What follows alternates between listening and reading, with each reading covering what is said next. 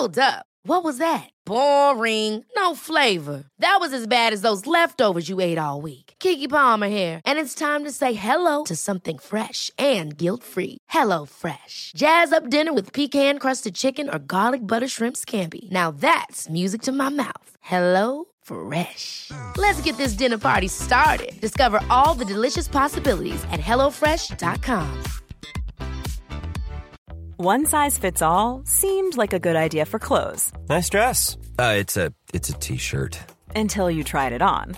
Same goes for your healthcare.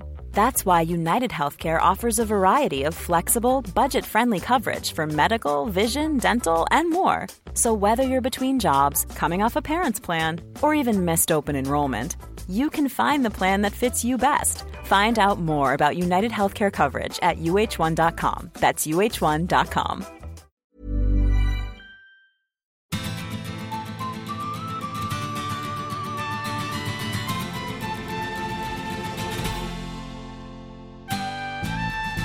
Dette Håndballbanden, en podcast fra Viasport, med programleder Daniel Høglund. Episode 3 av podcasten Håndballbanden blir litt annerledes enn det vi vanligvis pleier å ha. Både jeg, undertegnede, og Frode Skeie ute og reiser i påsken, så vi har ikke mulighet til å samle oss i studio. Så derfor har jeg tatt turen til Larvik golfbane. Og hvis du gjør det, så det ikke uvanlig at du finner håndballtrener Tor Oddvar Moen ute på en god runde. Hvordan gikk det i dag, Tor Oddvar? Nei, jeg var godt fornøyd. Jeg var ganske nær mitt eget handicap, som nå på 8,5, så da klager jeg ikke når vi i april. Så det riktig at du treffer meg her ganske ofte. Det min andre, holdt på å si, håndballen jobben, men det her hobbyen. Så jeg vel her ute 120 ganger i løpet av en sesong, kanskje.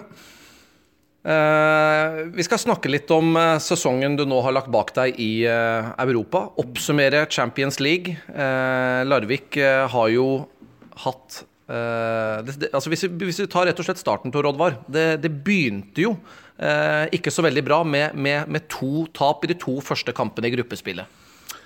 Nei, det var en vanskelig høst, rett og slett. Vi kom jo sent i gang. Vi hadde jo mistet en veldig sentral spiller i Nora Mørk, og dynamikken skulle forandre seg litt i forhold til hvem som skal, holdt på å si, stå frem og ta ansvar. Det skal jo helst alle gjøre, men du får liksom noen sånne synergier når noen forsvinner. Og vi jo veldig glad for at vi hadde landslagsspillere som fikk jo lov å være med å ta medalje i OL, men det klart at det gjør at du får en sen start på oppkjøringen som lag.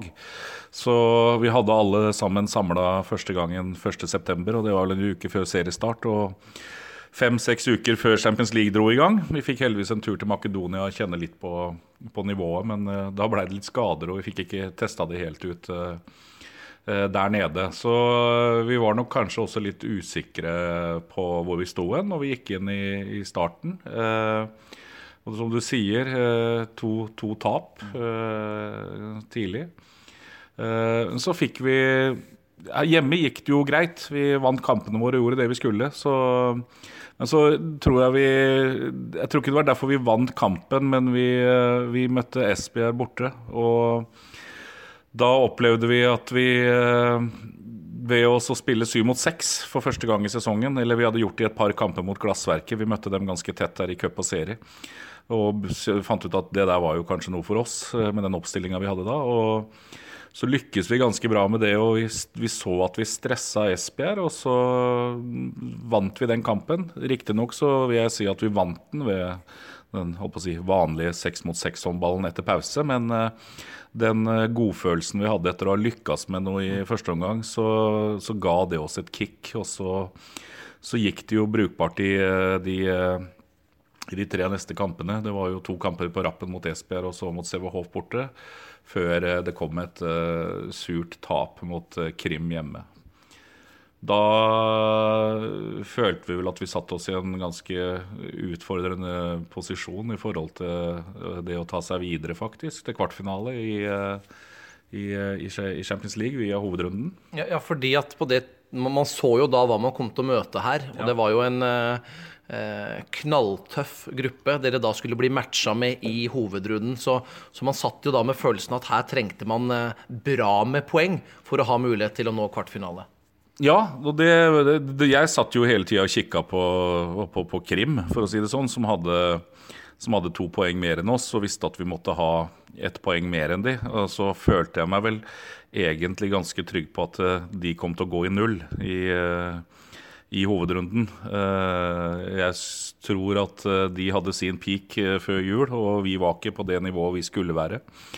Og en av de tingene vi jobbet med var jo, vi følte at de siste egentlig over flere sesonger så har vi hatt litt for mange hjemmetap, rett og slett. Vi har vært gode på bortebane, og så tatt for mye hjemme, så vi jobbet litt med det og tankegangen rundt hjemmekamper, for det tror jeg også den Krim-kampen var et ganske godt bilde på, fordi at man forventer at man skal slå Krim hjemme, og når kampen ikke begynte sånn som den skulle, så ble det stress I laget. Det ble sikkert stress blant oss på benken også, og I det hele tatt en litt sånn negativ stemning da.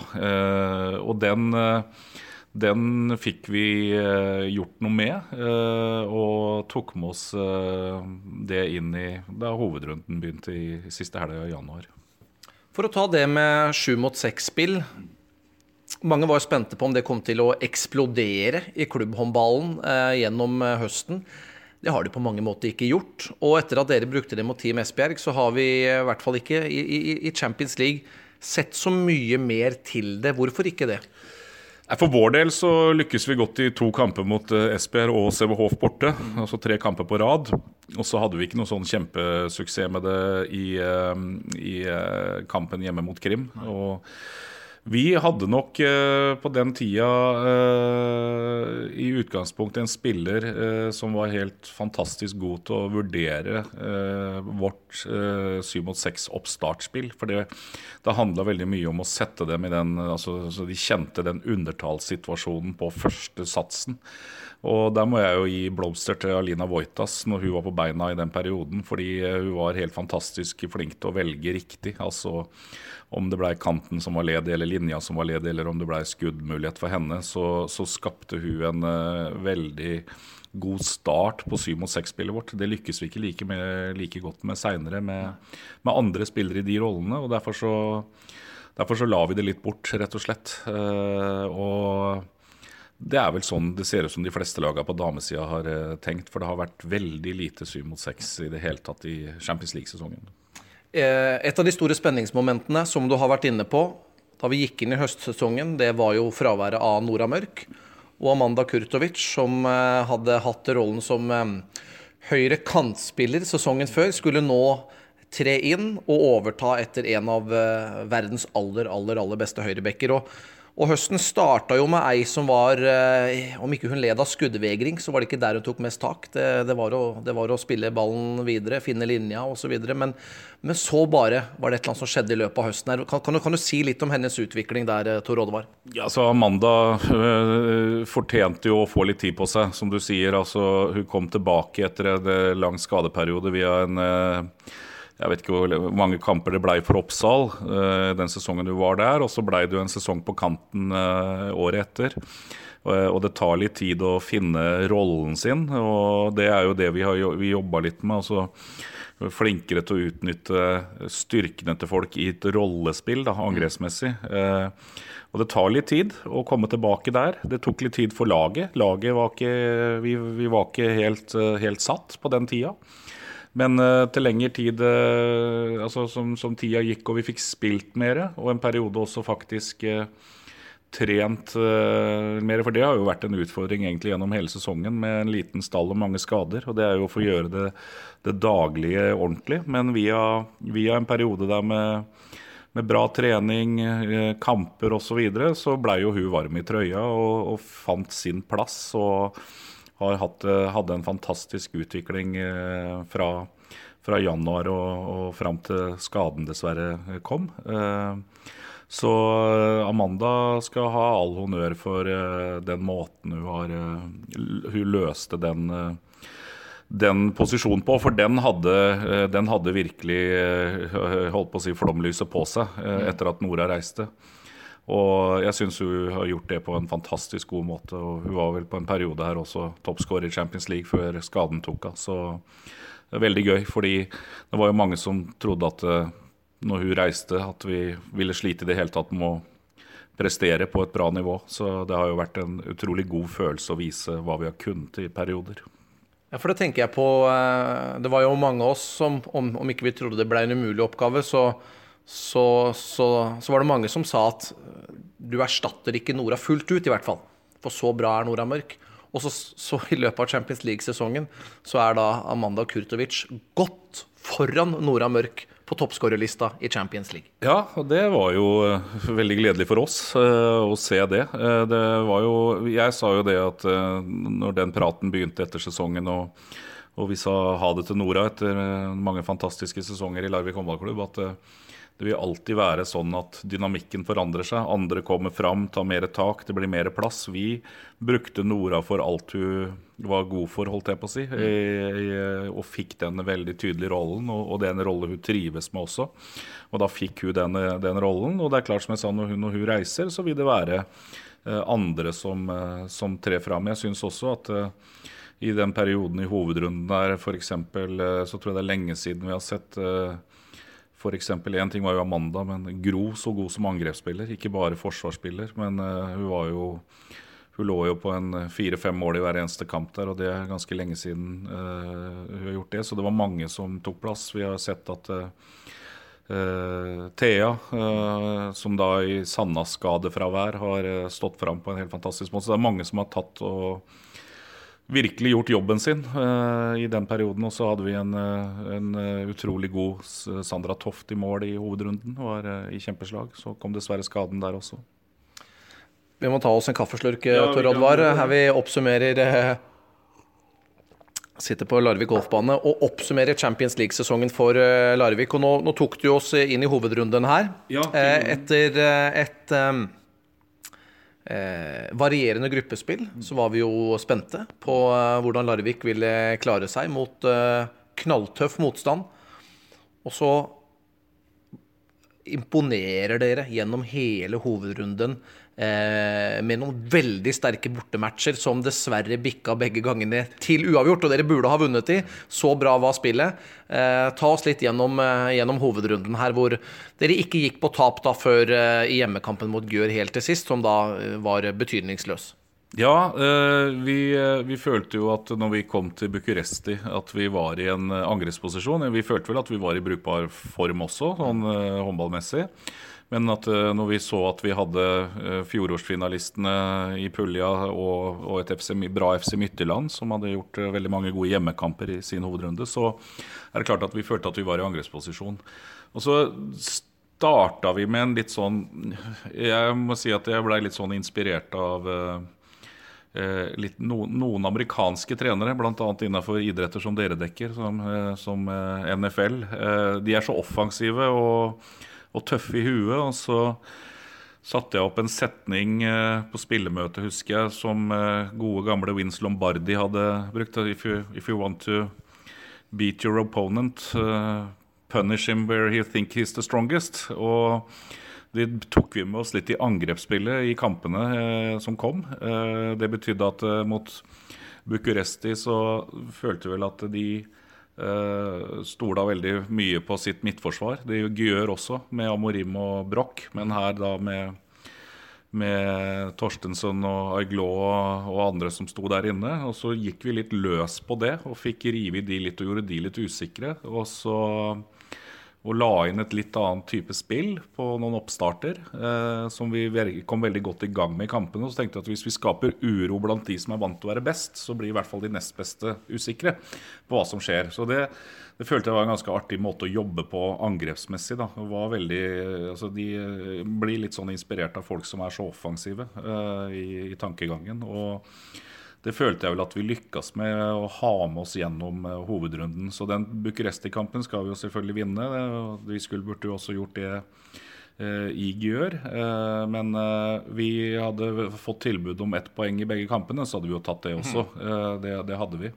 Så spesielt den spesielt den turen til Bucuresti og føle at vi lykkes såpass godt mot et såpass bra lag, og nå ser vi, nå står de i Final Four, og vi har tatt 3 av 4 poeng mot dem, så det var en veldig god inngang, og etter det så beholdt vi en veldig ro i laget, vi lot oss ikke stresse, vi hadde pratet mye med om det her med det får ikke spille noen rolle om vi leder 5-1 eller ligger under 5-1. Vi skal bare fortsette, og også med tanke på at det kom noen hjemmekamper hvor vi kunne føle noen ganger at her må vi være bedre enn det vi presterer akkurat nå.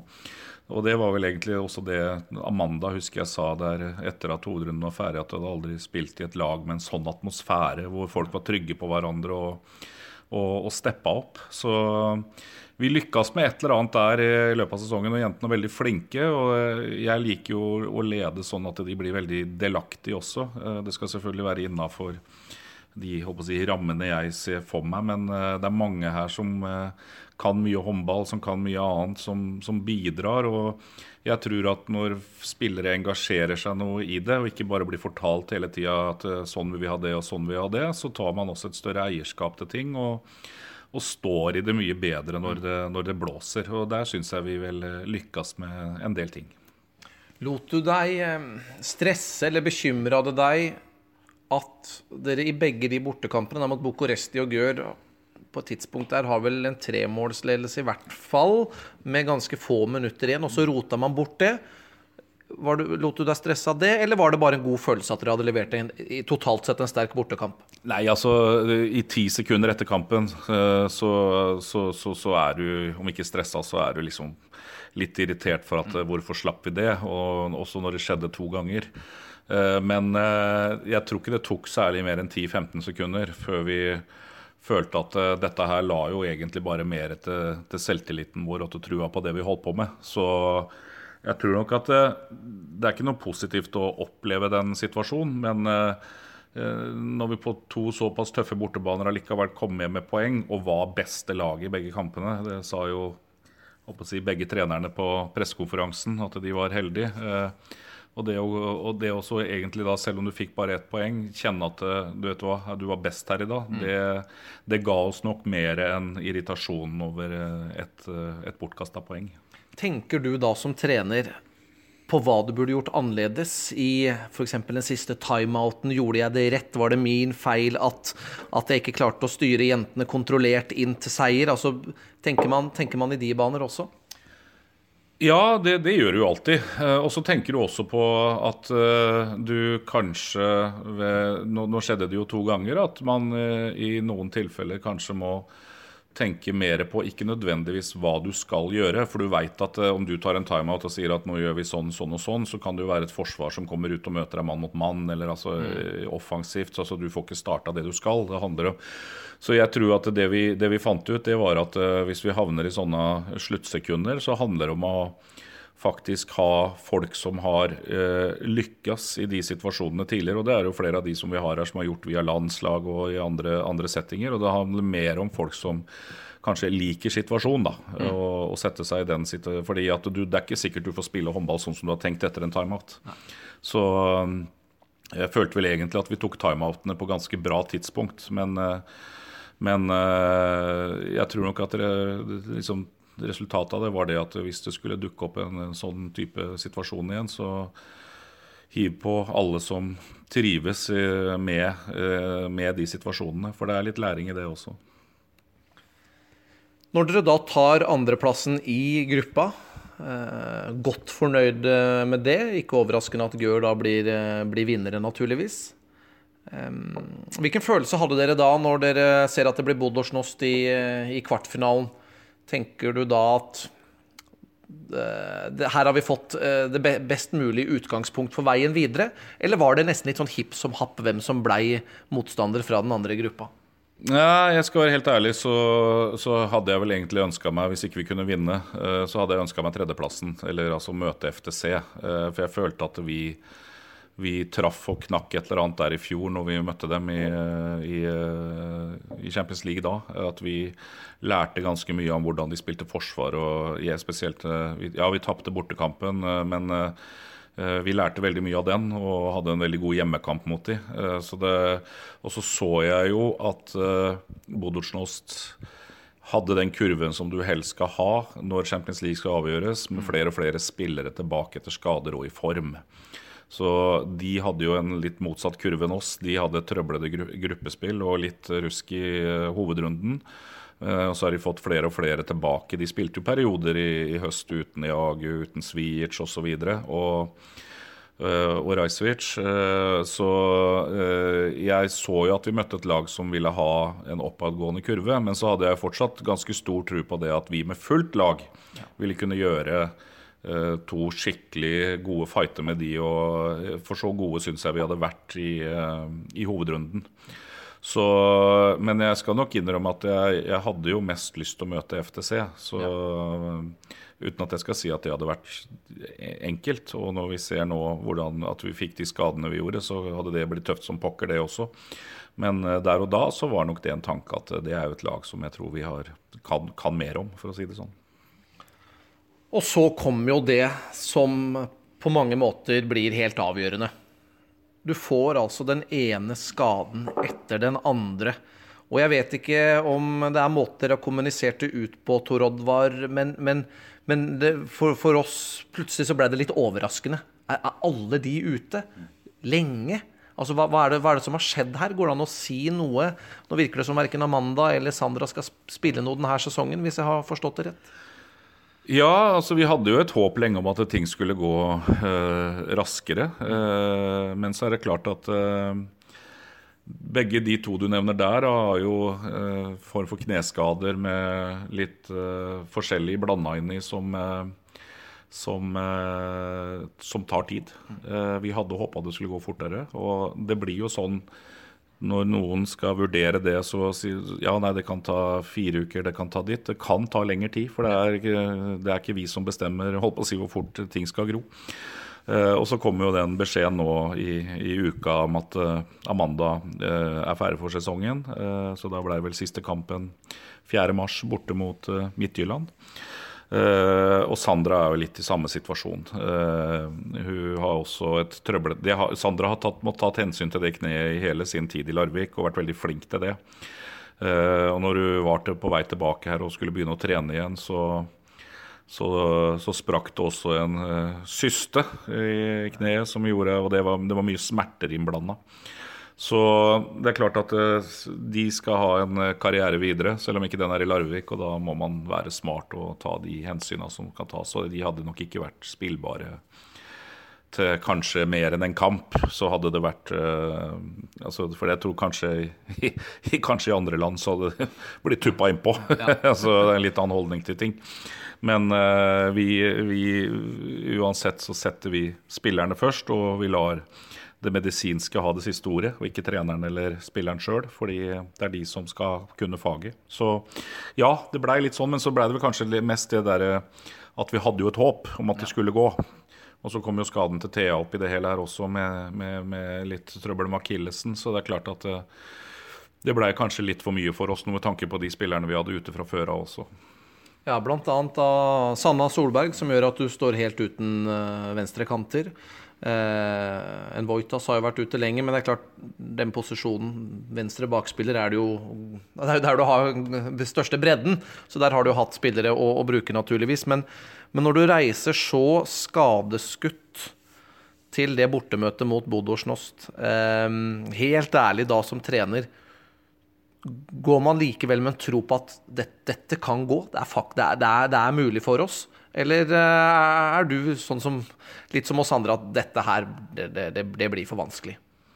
Nei, altså jeg hadde håpet at jeg hadde helt ærlig et håp. Altså, jeg synes fortsatt at selv om vi må stokke om litt, det jo kanskje det som har vært litt vanskelig. Vi har spilt mye høyrehendt bak i banen og så videre, og så følte jeg vel fortsatt at vi har et bra forsvarslag og så videre, så jeg hadde jo håpet at vi skulle gjøre et resultat, men det klart det kommer noen minutter der, spesielt i annen omgang, hvor vi lider veldig av det at ikke vi har mer å spille på angrepsmessig i den perioden, og vi får vel 0-6 eller noe sånt nå der, når vi allerede 3 eller 4 mål bak, og det klart at da fikk de også blod på tann, og så det jo sånn i et sånt førsteoppgjør, så Så vi og hjemmelaget strekker det så mye som mulig, så det ble jo mye mer enn det vi hadde selvfølgelig trodd og håpet på, men jeg hadde helt ærlig trodd altså et håp om at vi skulle gjøre et resultat der nede som hadde gjort at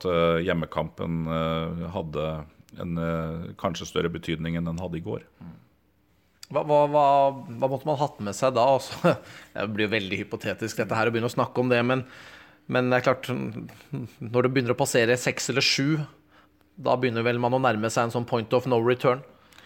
Ja, det gjør jeg, men jeg tenkte liksom at hadde vi klart å holde det på 5 da, eller noe sånt, så har du et skuddlegge, for da blir jo kanskje også nerven i den hjemmekampen litt annerledes enn det den ville være nå.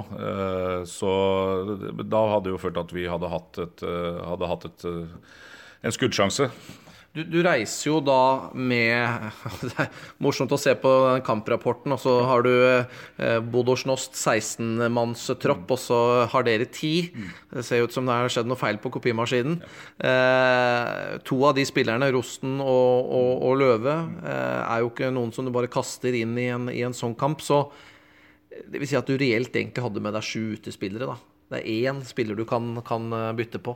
Ja, det er klart at det er det som er tøft i en sånn setting. Du kan ikke forvente at juniorene skal kunne gå inn og holde oss i den kampen. De skal få være med og oppleve hvordan det her er, og kjenne på det å være på e-cup-tur. Så det er klart at sånn reelt sett der da, så sitter du jo med en bakspiller du kan sette inn, og det er klart, og det merket vi jo i bortekampen, at vi så lenge vi har krefter, så ser det faktisk ganske bra ut, men vi går nok litt til tomme, og de jobber tøft, de andre. Det er tøft å møte dem det blir mye dueller, det blir mye, både litt i tøffeste laget noen ganger også. Det så vi jo litt i går også, at det smeller fælt. Så det tømmer deg litt grann for krefter, og det er klart at det er litt lite. Men vi har jo liksom hele tiden forsøkt, jeg synes jo jeg kan jo si det at for å bruke noe som folk har vært borti før, jeg er jo litt sånn, kall det inspirert av Drillo da.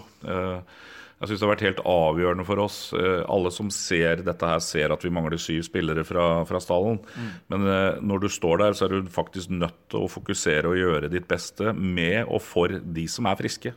Det er fryktelig synd på de som ikke kan spille, men det går ikke an som trener da å tenke dersom at det viser at alt hadde vært fint, så hadde det sett sånn og sånn ut. Du må bare kaste deg inn og jobbe med de 7, 8, 9, 10, 11 du har, og gjøre det beste med det. Så vi forsøkte uansett å bare, nå er det vi som er gruppa. Ja, den er liten. Den var så liten at jeg nesten ikke fant den igjen på den der lappen fra flyselskapet når vi skulle reise, men sånn er det. Blir du litt bitter, eller hvilken følelse har du når du da vet at med fullt lag, eller i hvert fall det laget du hadde i hovedrunden, så vet du at dere ville gitt Budućnost ordentlig fight om en plass i Final Four? Du vet at det hadde dere hatt sjanse til? Ja, jeg tror ikke bitter kanskje er rett ordet, men det er klart at du kan tenke litt om at tenk hva det kunne vært, men som jeg har sagt tidligere også, så nå har jeg holdt på med det her når jeg vet at skader kommer og går, og vi fikk de på absolutt feil tidspunkt. Og da vet du at jeg har sagt det før, den ene gangen hvor vi virkelig hadde alle 16 opp å stå, så vant vi. Da var det vi som hadde den kurven, vi hadde folk tilbake, vi måtte til og med, noe vi nesten aldri har gjort i Larvik håndballklubb, enten vi har vært 23 i stallen eller 16, ta ut laget, hvor spillere ikke fikk være med å spille finale og så videre.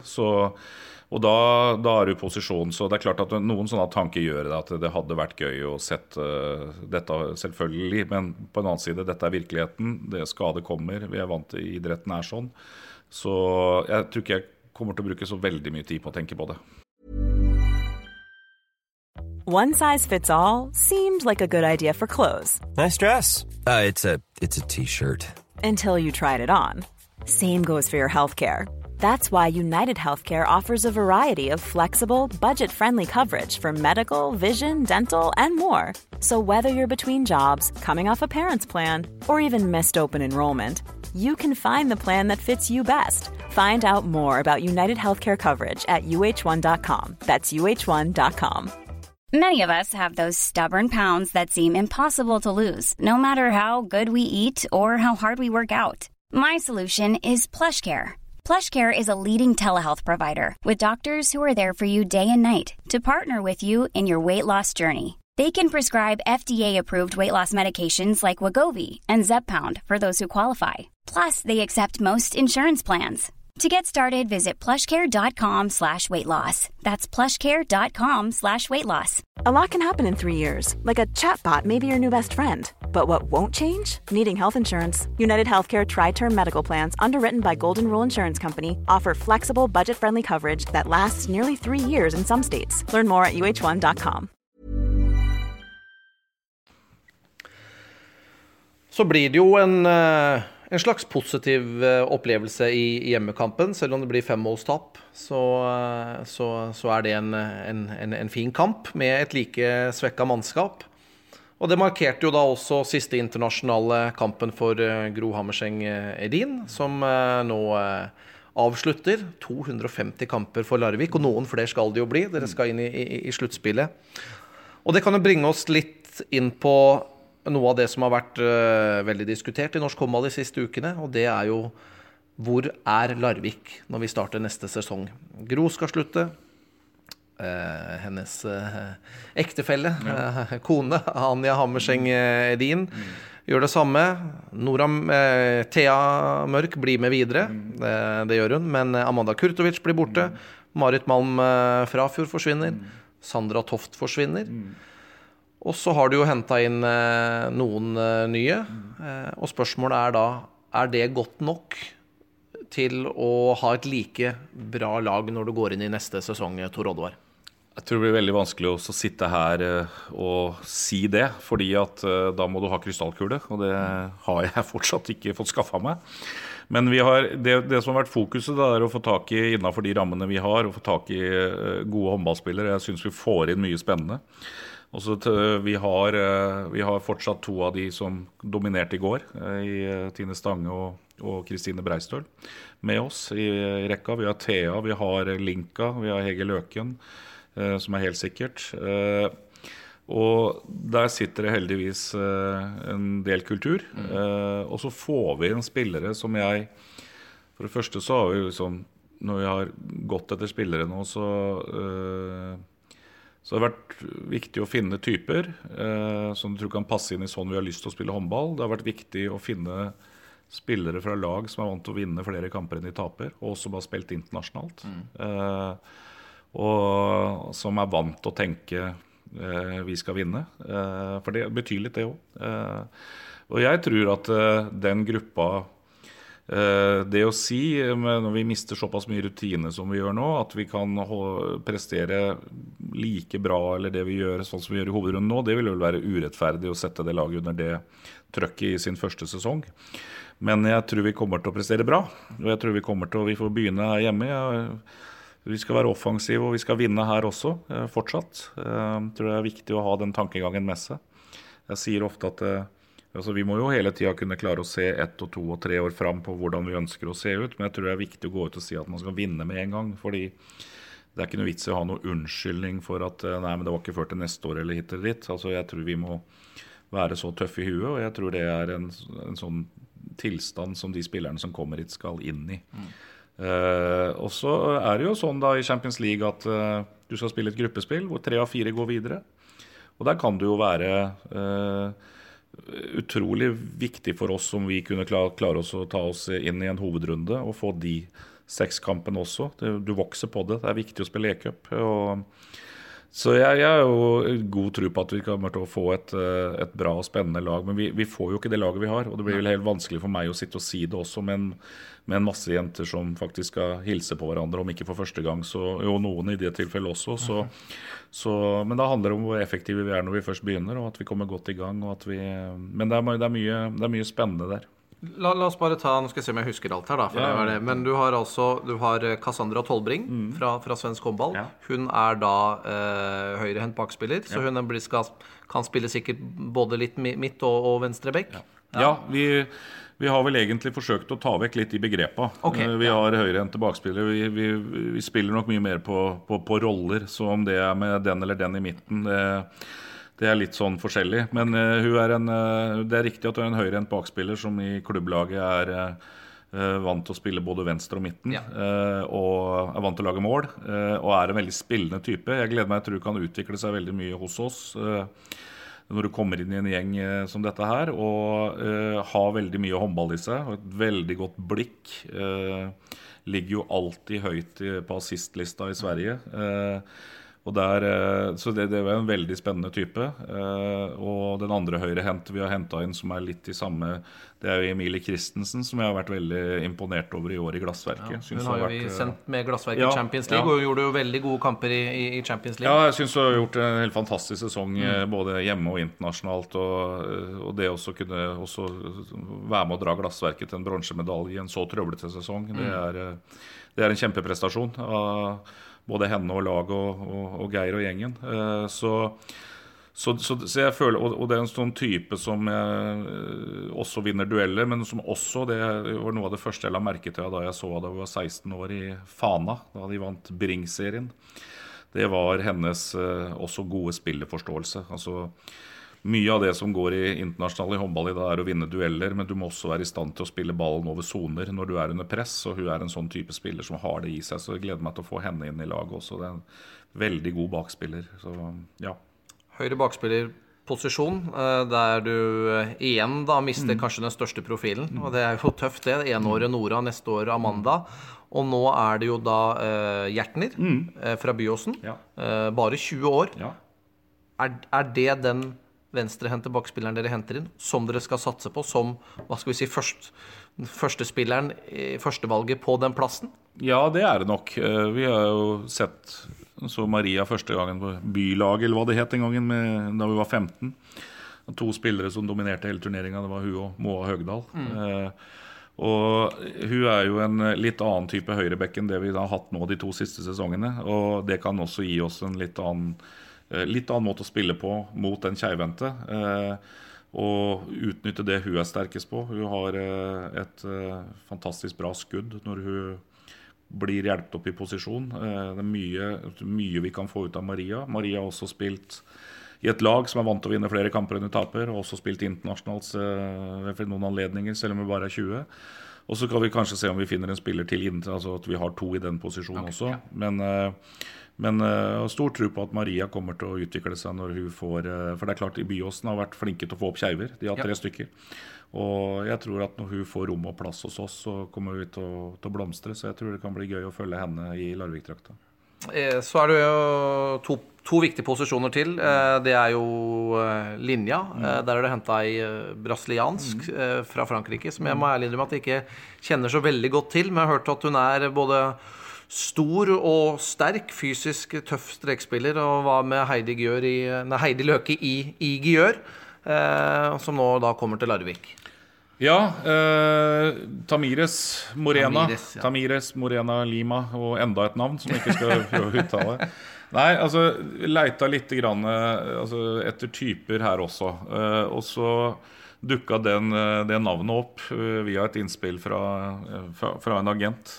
Så tenkte jeg at nå har vi hatt linjespillere, nå Marit har gjort en kjempejobb der inne, og spilt på sin måte, og hatt et kjempeløft etter også en lang skadeperiode egentlig, så gøy å se hennes utvikling også, men nå kommer det inn en spiller som kanskje spiller litt annerledes, som som du sier, fysisk stor, vel rundt 1,84-1,85 høy, tar plass, setter gode sperrer, tror det noe laget kommer til å trenge litt I den sesongen som kommer, altså som binder opp kanskje enda mer og holder unna.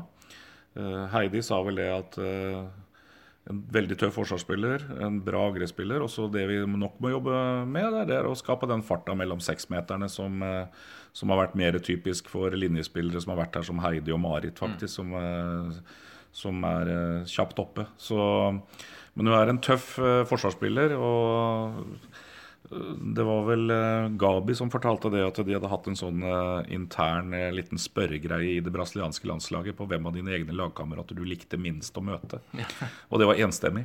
Okay. Det var Tamires. Det bra, og det er også noe vi trenger inn her. Vi mister to veldig smarte og gode midtforsvarsspillere i for eksempel da Gro og Marit. Og så er det jo en plass som Breistøl sikler på å få prøve seg i med sin høyde, og det kommer hun til å gjøre bra. Og få henne her ved siden av som en liten vaktbikkje som går ut som går ut og deler ut smeller. Jeg tror vi har en bra start på et bra nytt midtforsvar da, i den. Men det var litt sånn når jeg så mer og mer videoer at jeg så at hun var flink til å binde opp og holde folk unna og lage plass da. Og det tror jeg er noe vi kan trenge for det laget som kommer nå. Og da er det en posisjon vi ikke har vært innom. Det er hva skal vi si, nærmest en kongelig rekke av målvakter du har hatt opp igjennom, med en Lene Rantala, med en Cecilie Leganger, nå med en Sandra Toft, som vi var spente på om kom til å fylle de skoene, men som har utviklet seg til å bli en av verdens virkelige beste keepere, det må vi jo si, på kvinnesiden. Og den er ikke fylt ennå. Det har ryktes mye om Guro Rundbråten, som har gjort det veldig bra i glassverket, og du kan sikkert ikke si noe om det, men kan du si noe om når keeperposisjonen fylles? Ja, det håper jeg vel at vi gjør når vi kommer over påskehøytiden, at vi har at begge målvaktene er på plass. Altså, Gabi er jo der, og tror jeg også har mye utvikling i seg med måten hun jobber på, størrelsen sin, og så kommer inn en keeper til som du nevner der, så at vi har to. Så jeg tror det skal bli bra. Ja. Så har vi også fått en spennende spiller til, som også er høyre enn bakspiller i blir ofte bort i oppsummeringen til folk, men det er Mari Finstad Bergum fra Gjøvik, som var med på noen treninger her og imponerte jentene veldig i sin unge alder til tross, som jeg også tror blir veldig spennende å få inn i laget, som kan utvikle seg mye ved å klatre opp et par divisjoner nå. Så det 19 år, og etter hva jeg har skjønt og lest av Gro har sammenlignet henne med seg selv. Ja, men det tror jeg er uten at du skal få det trykket på seg, så er det nok en bra sammenligning på mange områder, og hun er en ung ledertype også, som med et godt hode, så det blir veldig spennende å få henne inn i gjengen også. Før vi skal runde av og etter hvert komme oss og se litt fotball også, Torolva, for vi er jo glad i det, selv om vi er glad i å snakke håndball. Det er Manchester United-Chelsea på den dagen vi spiller inn dette her, som er dagen etter at Champions League er over for Larvik denne gangen. Noen vil kanskje si at det er lenge til vi ser Larvik stå i den posisjonen her igjen og kjempe om Final Four. Noen, blant annet vår egen Gunnar Pettersen, har ment at det er ikke sikkert dere vinner noe pokaler neste år. Hva skal vi si? Altså, om ikke folk er ute etter å ta dere og like å se at Larvik faller, men tror du folk er for kritiske til hvilken kvalitet laget ditt kommer til å ha neste sesong? Ja, men det blir jo veldig lett overskrifter. Jeg føler vel ikke at man er så kritiske, men det er klart at det blir dratt opp veldig når man skal ha noe på, holdt på å si, på klikk, ikke på trykk, men på klikk i en avis eller hit og ditt, og vi har jo lest om Titanic og det ene og det andre, så det er vel sånn veldig sånn dratt ut, men det er klart at folk ser jo at laget blir nytt, og det er klart at det gir jo andre håp om at nå kan det være vår tur, og vi har ingen garanti for noen ting, men jeg tror det er viktig å si, når vi ser hvilket lag vi får, at vi kommer til å være offensive, vi kommer til å si at vi skal vinne. Og så er jeg jo litt spent på, jeg tror det handler nå om å være offensiv med en gang, som jeg var litt inne på i stad. Det å også gå ut og forvente at vi skal fortsatt vinne når vi drar på oss den hvite og røde drakta. Og så er det et sånn sidespor med å bygge et lag nå for årene som kommer, og så er jeg jo veldig spent på det som skjer ute.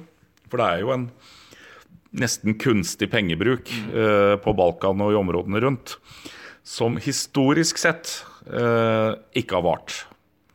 Hvis du tar en liten titt på det internasjonale bildet, hvis vi kan dra oss litt tilbake til det, for jeg synes det er litt interessant å snakke om noen ganger, så er det 3 klubber som har vært der nå hele tiden i 12-13 år. Det er Larvik, det er Gjør. har en veldig god funding med stå sterkt med kommunen og med Audi-systemet, og har en veldig trygg base per dato. Og det Bodø/Nost, som kanskje på mange måter har nesten vært et statlig anliggende for en liten nasjon. De andre lagene har kommet og gått. Det mange lag som borte, som vi husker fra de som har følt Champions League i mange år. De eksisterer, noen eksisterer ikke lenger, andre har måttet begynne helt på nytt.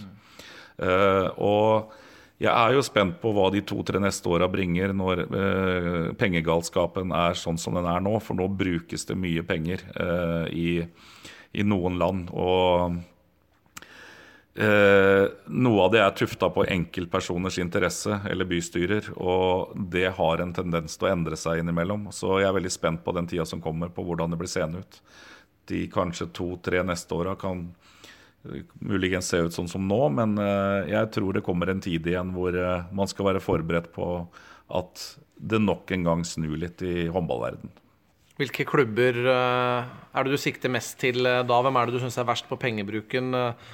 Ja, vi ser jo en Bucuresti her som blant annet henter 2 av dine spillere, som henter Niagu, som henter en av verdens beste trenere i Hellig Thomsen.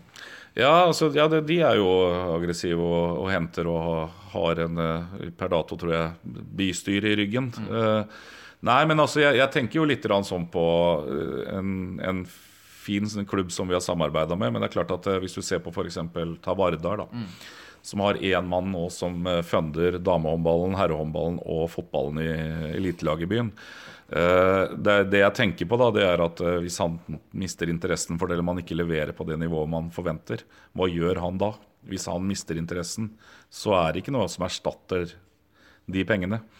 Jeg vet at det litt samme situasjon i Rostov, det litt samme, ja, altså i de klubbene da, som har veldig mye, som bruker veldig mye penger nå, for vi snakker jo om sannsynligvis lønninger på de aller beste, og så kan du ta skala nedover på rundt 200 000 kroner netto i måneden, og så har man bil og leilighet i tillegg, i land hvor ikke det koster så mye å leve.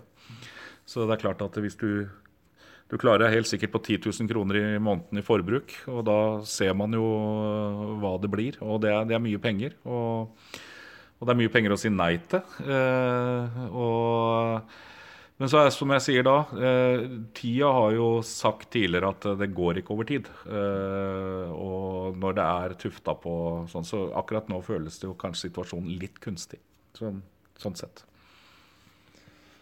I Norge neste sesong har Vipers Kristiansand et bedre håndballag enn Larvik håndballklubb? Nei, jeg synes ikke det. Jeg synes vi har veldig mye i laget. Vi får inn gode spillere. Vi får inn spillere som jeg sa vant til å vinne. Vi har en kultur hvor vi vant med krav. Vi vant til å forventes mye av.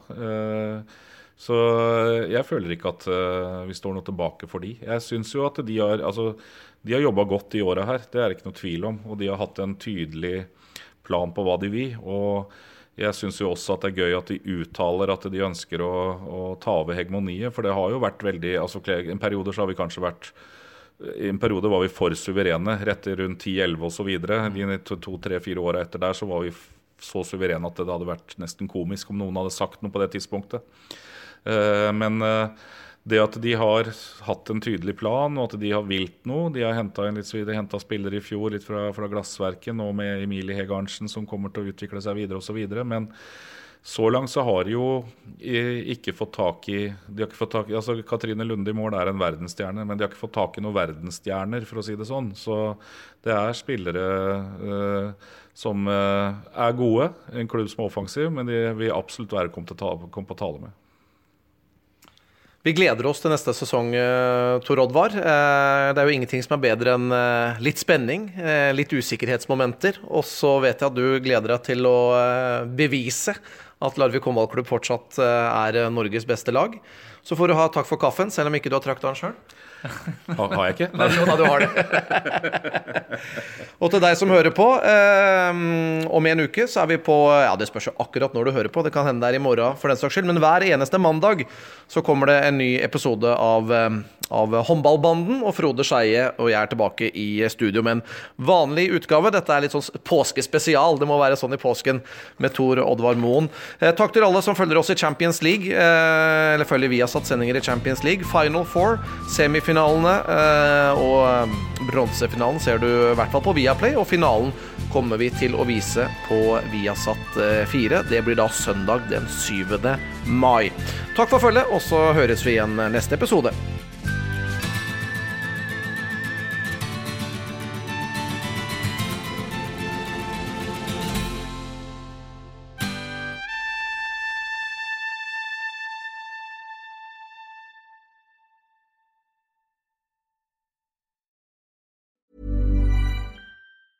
Ever catch yourself eating the same flavorless dinner 3 days in a row?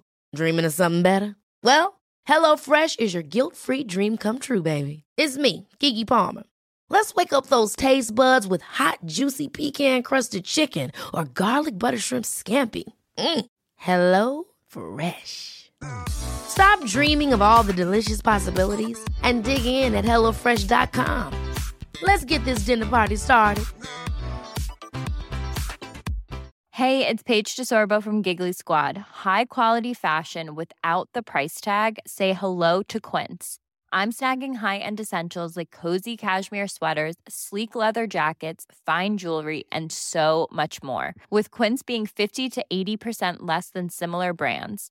And they partner with factories that prioritize safe, ethical, and responsible manufacturing. I love that. Luxury quality within reach. Go to quince.com/style to get free shipping and 365-day returns on your next order. Quince.com/style.